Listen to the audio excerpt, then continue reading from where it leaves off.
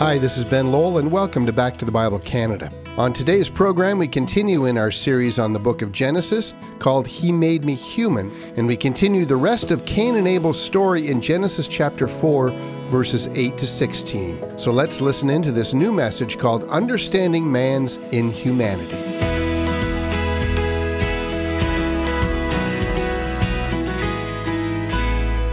A recent issue of Time magazine included an article entitled, "Here's What Happens to the Brain When People Kill."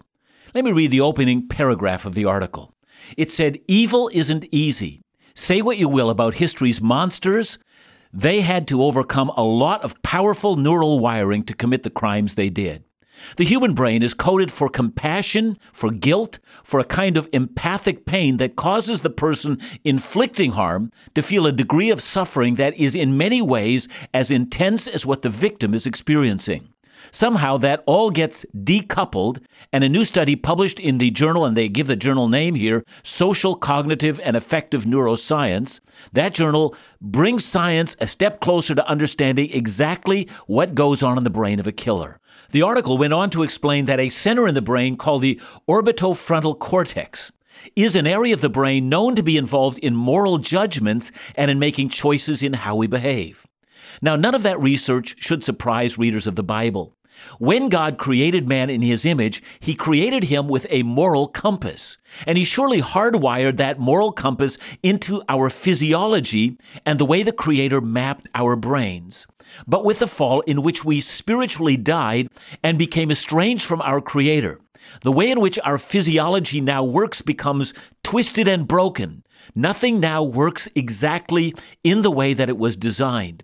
And so in a broken world, we find it possible to, as Time magazine said, to decouple our natural wiring, preventing us from doing evil, and we can murder.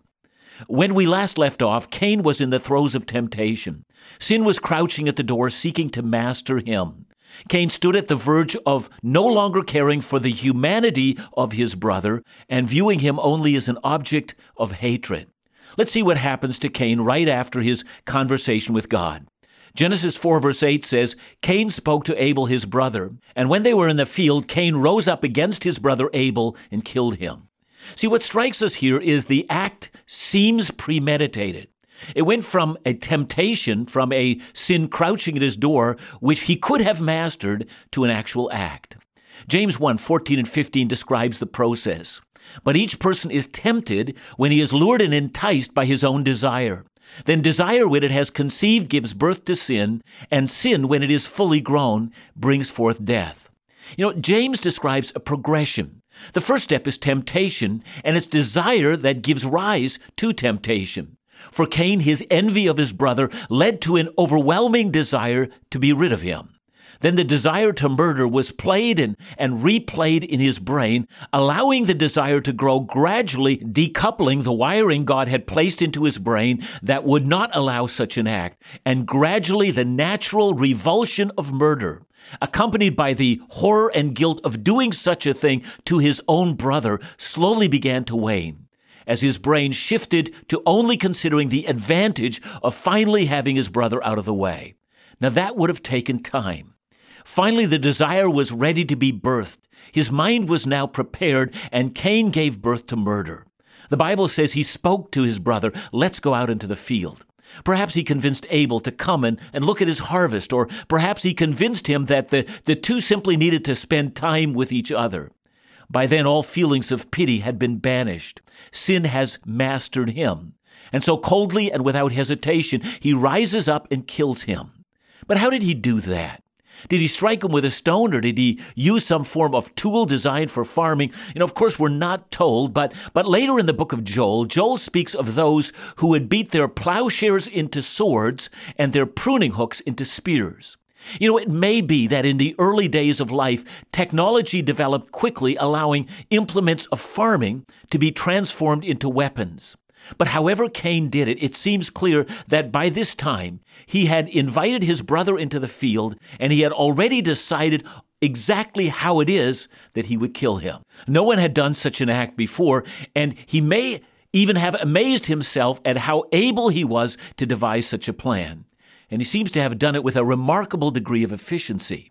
So let's keep reading our text. Genesis 4 verse 9 says, "Then the Lord said to Cain, 'Where is Abel your brother?' He said, 'I don't know. Am I my brother's keeper?'" It seems from reading this text that Cain was entirely unremorseful. Remember when Adam and Eve sinned and God came to confront them, they run and they hide. They couldn't hide their shame, but Cain doesn't run and hide. He simply stares at God and lies. "I don't know where he is. After all, I'm not my brother's keeper. I'm not responsible for his comings and goings." Cain is a cold-blooded, unremorseful liar. And since that time, the phrase, "my brother's keeper," has become a recognizable phrase. To be our brother's keeper is to suggest that we are responsible for our fellow man. In Romans 12, verse 20, the Apostle Paul even went as far as to command that if our enemy is hungry, we must feed him. See, God commands us to look out for one another. We are our brother's keeper. But of course, as we know, Cain is not really interested in his obligation to his brother. It is not obligations that fill his imagination. It is rather the murder of his brother that consumes him. And since Cain's time, the world has become full of unremorseful killers. Right now in the Middle East, the Islamic State fighters are beheading their victims and releasing horrifying images of their actions, all the while feeling that the more they do it, the more they will inspire other young men to join in their wake and do the same. Murder, brazenness, callous disregard for the feelings of compassion that God has hardwired into our brains is now decoupled, and in its place a cruel disregard for the image of God in the beings that God has made. The world is now full of Cain's descendants. We've just gone through the most murderous century in human history with unspeakable horror, the 20th century, and I have no reason for believing that this century we're now in will be any different. Indeed, this century has already begun with ominous tones. But murder in the text in Genesis and in the world never goes unanswered.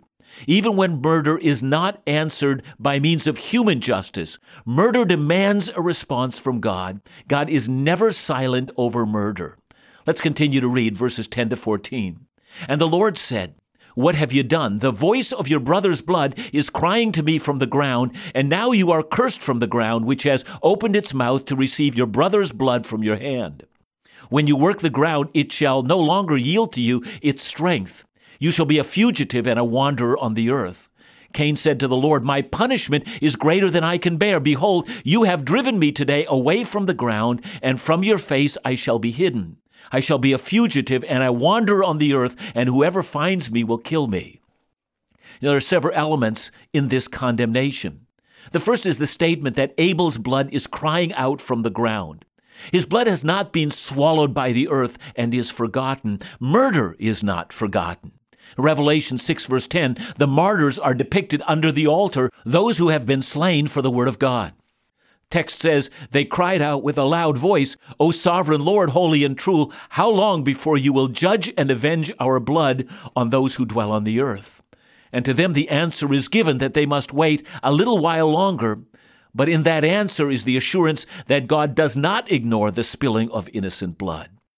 In the books of the law, which make up the first 5 books of our Bible, and in the Near Eastern society around Israel, there developed the idea of the avenger of blood.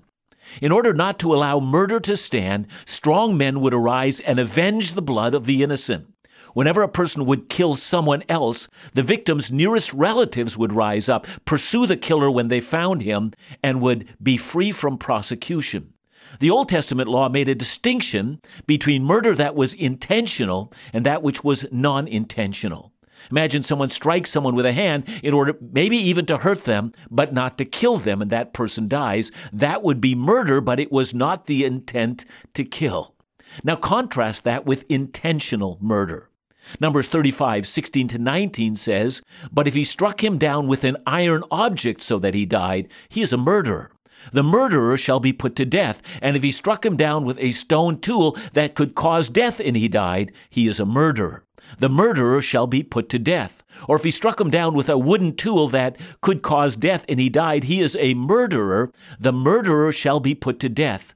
The avenger of blood shall himself put the murderer to death. When he meets him, he shall put him to death." When we come back, we're going to see that this practice must have developed at the very beginning of the human story. Cain seems aware that this might happen to him, and suddenly he realizes that no action can live without the consequences. Murder never goes without an answer. We're going to see that more when we come back. The first premeditated murder in history took place with Cain's fateful blow to his brother Abel. The life of an innocent man made in God's image had just been taken, and now the murderer would be faced with unimaginable consequences. We recognize that this act originated with Cain's failure to defeat the sin of envy and hatred that lay crouching at his door.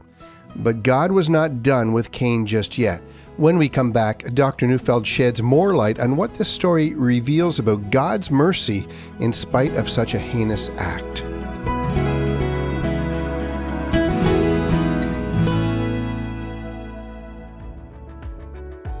Hi, this is Ben Lowell from Back to the Bible Canada. We believe teaching is critical for God's people, and your support is critical in making the daily Bible teaching program with Dr. John Neufeld available on this station.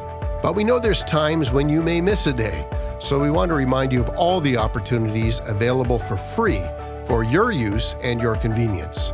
At backtothebible.ca, you can search through a library of messages and series, both audio and video. And you can subscribe to our ministry podcast, YouTube channels, mobile applications, and print resources. All the details to be found at backtothebible.ca.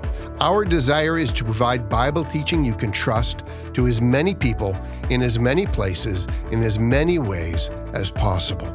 For more information or to support these Bible teaching efforts, call us at 1-800-663-2425 or visit backtothebible.ca.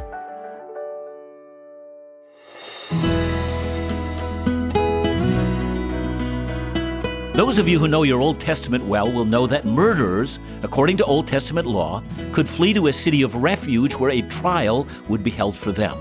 If the murder were judged to be unintentional, then the accused would be protected in the city of refuge. But if not, the avenger of blood was given permission to put the murderer to death. But those series of events, or those laws which became codified in the Old Testament, were not yet in play.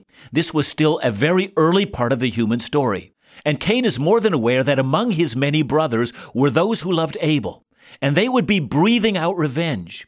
His initial claim that he knows nothing about Abel's death has now been discredited, and the crying out of Abel's blood demands a response to injustice and murder. One can only imagine the discussion that went on among Adam and Eve's many children. And so Cain is overwhelmed not with a sense of remorse, but fear that the violence he has begun is not yet done.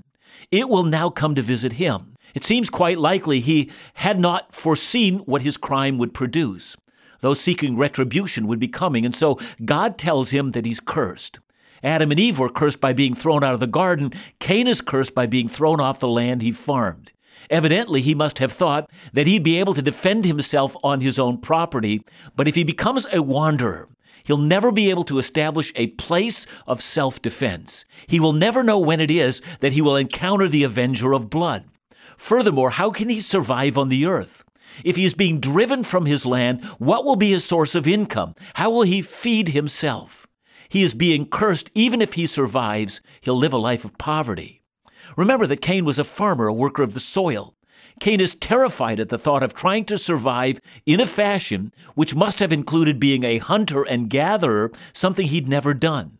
How can he survive as a restless wanderer? Finally, Cain is told that God will curse the ground under his feet and that the ground will no longer produce good crops for him. He's being cursed to a life of poverty. He will constantly be looking over his shoulder to see who's coming after him. And when he flees to another place, he'll struggle to make ends meet. He will become a woeful figure. God has condemned him, and Cain cries out to God for mercy. Let's read verses 15 and 16. Then the Lord said to him, "Not so. If anyone kills Cain, vengeance shall be taken on him sevenfold." And the Lord put a mark on Cain, lest any who found him should attack him. Then Cain went away from the presence of the Lord and settled in the land of Nod, east of Eden. Now, if you see nothing else in this text, you should at least see the most amazing element. God actually protects Cain the murderer. He doesn't put him to death. He rather places a mark of protection on him. It can feel frustrating to read this because we might think this passage should tell us about a God being a God of law and order, a God of justice, a God of righteousness. And we do know that later on in Genesis 9, verse 6, God will make a new law, and it will say, "Whoever sheds the blood of man, by man shall his blood be shed, for God made man in his own image." Now, why does God mandate capital punishment several chapters later, and yet here he does not? Now, anyone reading the whole Bible will be caught up in two seemingly conflicting themes. As one Bible teacher said, God holds justice in his right hand and mercy in his left. And that's what we see in God's dealings with Cain. On the one hand, God is angry with Cain because his act of worship and sacrifice is unacceptable, and yet God is merciful in that he encourages him. If you do what's right, won't you be accepted? Then God sees Cain in temptation and seeks to warn him. Sin is crouching at the door, and that's precisely what he does here. God does curse Cain and drive him from his home, and yet he protects him, offering him time to come to terms with the enormity of his sin. And so this is the story of grace and mercy. But there's another drama that begins being played out here as well. If God had allowed one of Adam and Eve's sons to execute vengeance in a day in which no laws regarding murder were yet established, their act would not have been one of justice, but one of vengeance, which might have led to murder upon murder, which might have well consumed the family of Adam and Eve. See, God immediately moves in to protect the value of human life and moderates the response that might have destroyed them all. And there's still one more lesson that we want to learn from this tragic account of the murder of Abel. Let me take you to the book of Hebrews. The passage I'm about to read contrasts the glory of Mount Sinai in the Old Testament law to the glory of a new kind of mountain. I'm reading Hebrews 12, 22 to 24. "But you have come to Mount Zion, to the heavenly Jerusalem, the city of the living God. You have come to thousands upon thousands of angels in joyful assembly, to the church of the firstborn, whose names are written in heaven. You have come to God, the judge of all men, to the spirits of righteous men made perfect, to Jesus, the mediator of a new covenant, and to the sprinkled blood," hear me now, "that speaks a better word than the blood of Abel." I hope you listen to that. Jesus' blood speaks a better word than the blood of Abel. Now, why is that? Because it's better blood. The blood of Abel, the blood of an innocent murdered man, cries out from the ground. It cries vindication. It cries justice. It cries vengeance. But the blood of Jesus, the blood of an innocent murdered man, cries out from the cross. It cries out mercy. It cries out reconciliation. It cries out forgiveness. It cries out peace with God. Hear me. That is better blood. That's Christianity versus the law. It's the difference between demanding justice and bringing grace to those to whom no mercy is earned or deserved. That is the Christian faith. See, anyone can call for justice, and justice is important. All of us feel we've been victimized, and many of us have. There are those among us whose spouses have left and sinned against you. There are those among us who have been cheated out of money. There are those among us who have seen loved ones even murdered. Do you want to be a follower of Christ? Hear the words of Jesus on the cross. "Father, forgive them." That's better blood. Murderers deserve condemnation. That's what the Bible teaches. And in the end, every murderer and every transgressor and every sinner will face the bar of God's justice. Cain will not have gotten away with murdering his brother. He too will stand before the judgment seat of Christ, where he will give an account for the things done in the flesh. But murderers, while they deserve justice, actually need mercy. You know, one of my favorite stories comes from Victor Hugo's famous book, Les Miserables. Jean Valjean, the subject of the novel, has spent 19 years in prison and upon release has been taken up for the night in the house of a bishop. And in the middle of the night, Valjean wakes up and steals 2 expensive candlestick holders and puts them in a bag and heads out into the night, only to be caught by the police. The police return Valjean to the house of the bishop, and they ask the bishop if these are his candlesticks. And the bishop says, no, he has given them to Jean Valjean. And then he says to the confused Valjean, why didn't you take the silverware as well? For I had also given that to you. And then the police leave, and Valjean is left alone with a bishop who tells Jean Valjean, with these candlesticks, it is your soul that I buy from you. I withdraw it from the black thoughts and the spirit of perdition, and I give it to God. Do you have problems with God offering grace to Cain? Those of you who know the rest of the story will say, well, but Cain's family turned out to be violent and godless. Yes, but that still doesn't answer the question, does it? Do you have problems with God offering grace to Cain? Grace is offered in the midst of sin.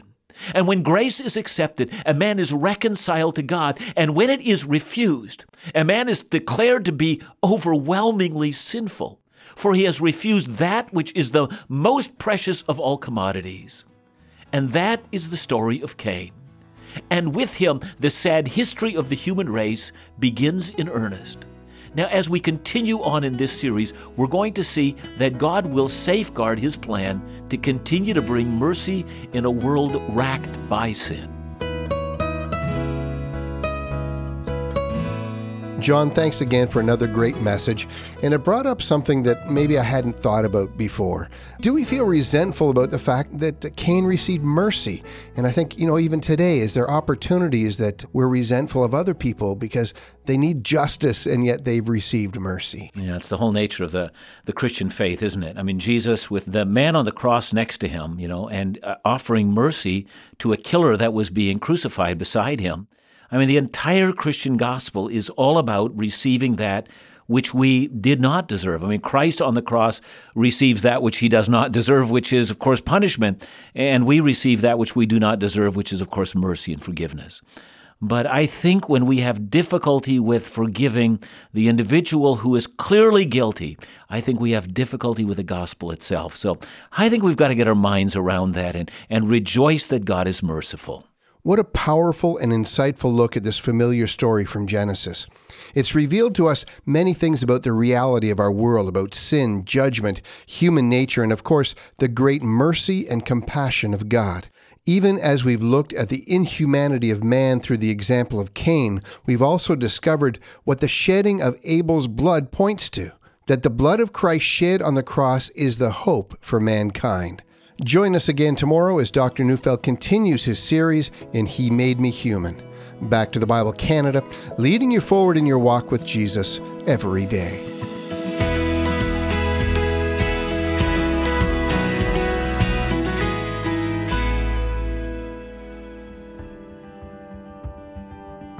Back to the Bible Canada ministers God's Word that we might become a people for His glory. Our teaching reaches individuals and congregations of faith, but homes of faith need God's truth as well. Households are the first places we learn to read Scripture, say our prayers, and share the works of God. To help your family's spiritual growth, Laugh Again with Phil Callaway is releasing an exciting new resource titled 4 Minutes for Frazzled Families. It's a 31-day devotional guide for parents or grandparents to help their families grow in their walk with the Lord. Back to the Bible Canada believes these precious times of sharing together spiritually are crucial. So we invite you to request your copy of 4 Minutes for Frazzled Families as our free gift to you and your family by visiting backtothebible.ca or just give us a call at 1-800-663-2425.